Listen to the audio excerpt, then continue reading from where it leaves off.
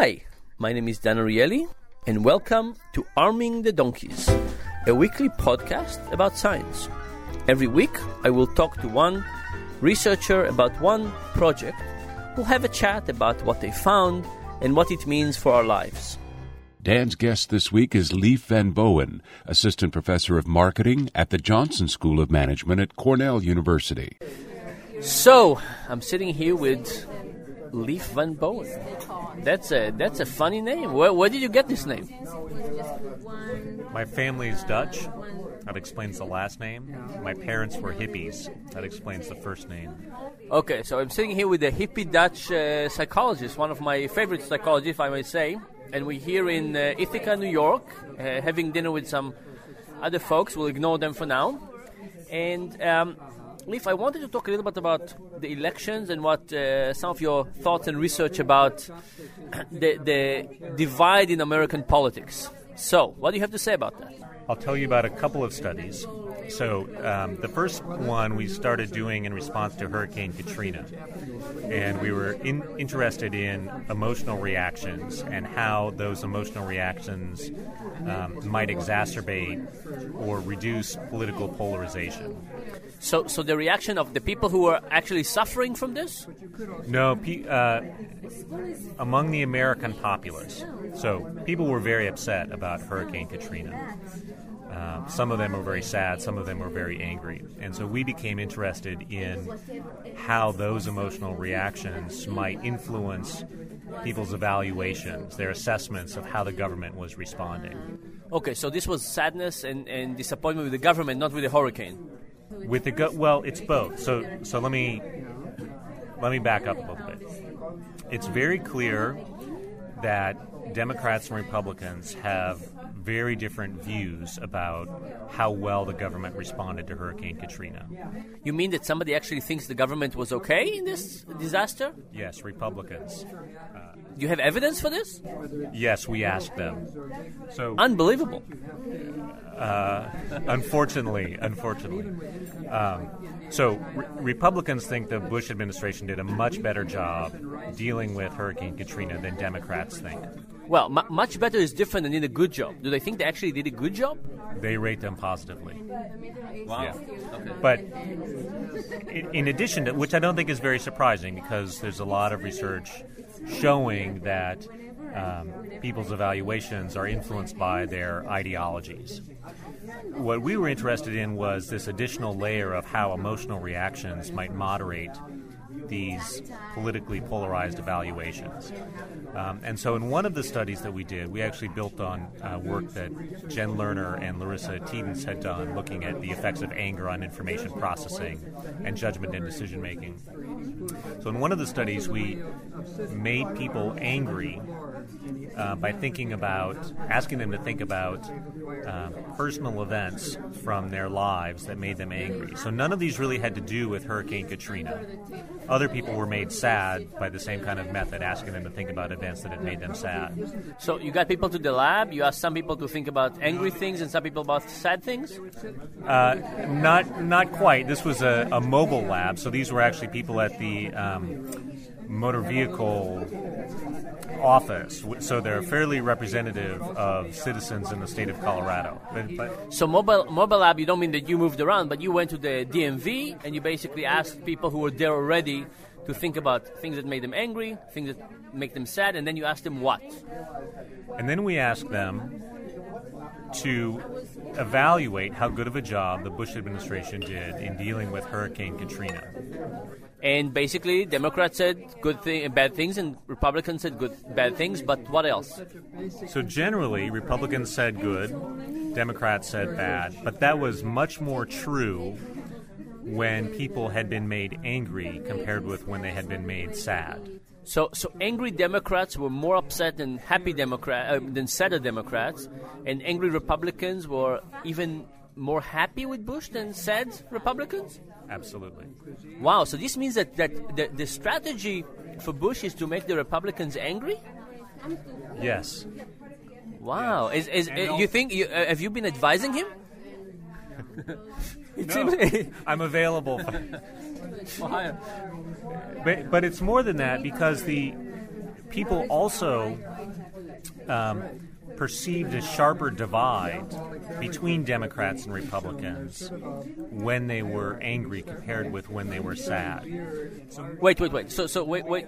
Walk this down for me. So if people were angry, they thought that the divide between Democrats and Republicans, they thought what? That they disagree more? That they are different people? What did they think? If people were angry, they thought that there was a sharper divide between other Democrats and Republicans. Divide in terms of what? Disagreements, personalities? In terms of their evaluation of the Bush administration's dealing with Hurricane Katrina. Okay, so angry people thought that the Democrats were, not just them, but they thought that the Democrats were more negative and the Republicans were more positive. And also, if they got angry, they thought this way as well. Yes, that's exactly right. So is it correct to think that people generally think that other people are angry? Or angrier? I don't know the answer to that. But it would fit the results, right? That other people just think that other people are angrier, therefore they're more divided. I don't think that we actively think about how angry others are. I don't think that we think about anger as a mediating mechanism for this kind of polarization. Okay, but nevertheless it works. So does that mean that if you wanted to get people to the polls, you need to make them angry? That's a good question, probably, because anger is a call to action in a way that sadness is not. But it even goes deeper. So these studies looked at what others refer to as incidental emotions, so emotions that have really nothing to do with the questions that you're asked. So we aroused their emotions in ways that had nothing to do with evaluating President Bush. Okay, so the incidental part means that you asked them to get emotions by thinking about something else, and then you saw whether it transferred to the Bush issue. But you could, of course, make them angry or sad about Bush specifically. Yeah, and so it's exactly what we did in another study, also conducted with a fairly representative sample of American citizens. So we asked them specifically, what makes you angry about Hurricane Katrina, or what makes you sad about Hurricane Katrina and the aftermath and the government's dealing with it. Okay, so this time they were not just angry, they were angry and sad about the particular event that you're going to ask them about. About the particular event. And there what we found, and I think not surprisingly, is that Republicans... I'll tell you what's not surprising. You assume it's surprising for now. So when people are angry, they are much more likely to seek blame. When Republicans are angry, let me tell you the Democrats first. When the Democrats are angry, they are much more likely to say something of blaming the Bush administration for really screwing things up. Okay, that sounds very natural to me. That's very natural. When Republicans are angry, they are much less likely than Democrats to blame the Bush administration. They also show a tendency to blame the victims themselves. So we see a lot of comments from Republicans who are angry about the victims of Hurricane Katrina not being smart about leaving the city.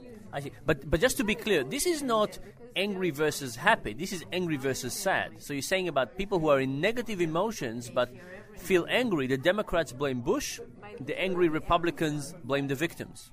That's exactly right. And when they're sad, they tend to be sad, Democrats and Republicans tend to be sad about very similar kinds of issues. We're all sad the same way, we're just angry differently? Exactly. We're sad the same way. When we become angry, we become much more ideologically based in our anger. So do you believe that if we got the whole nation to be sad, people would vote more similarly, and we got them to be angry, they will vote more differently? I don't know. We have other data from large surveys showing that it's really when people feel extremely strongly about political issues that they perceive political divides.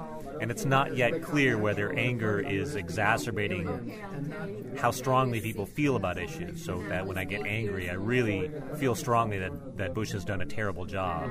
So it might be that anger and sadness work similarly, but the previous two experiments suggest that anger works more. I don't think it's that they work similarly. It's not, but it's rather not clear how it is that they work.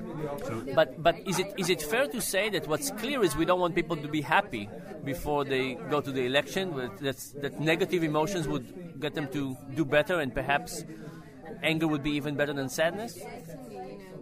We don't want people to be happy. When people are happy, they're complacent, despite what others might claim about happiness. And negative emotions are really a call to action.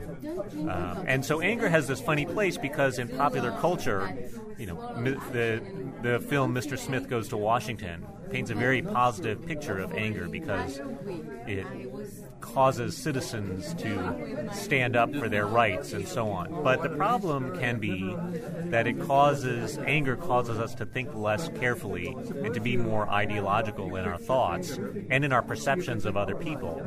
And so we perceive the political landscape as more polarized, and we behave in more polarized ways. Okay, so maybe anger is good for the day of the elections, but not good for after that. I feel angry and sad a lot, and it's the first time that I feel good about it. It might be actually be some positive in some way. You should feel good about feeling angry. Very good. Now, do you want another glass of wine, maybe to make us feel better? No, thank you. Leif, thank you very much. Thanks, Tim. This has been Arming the Donkeys, a weekly podcast with Dan Ariely, professor of behavioral economics at Duke University. Learn more at research.duke.edu.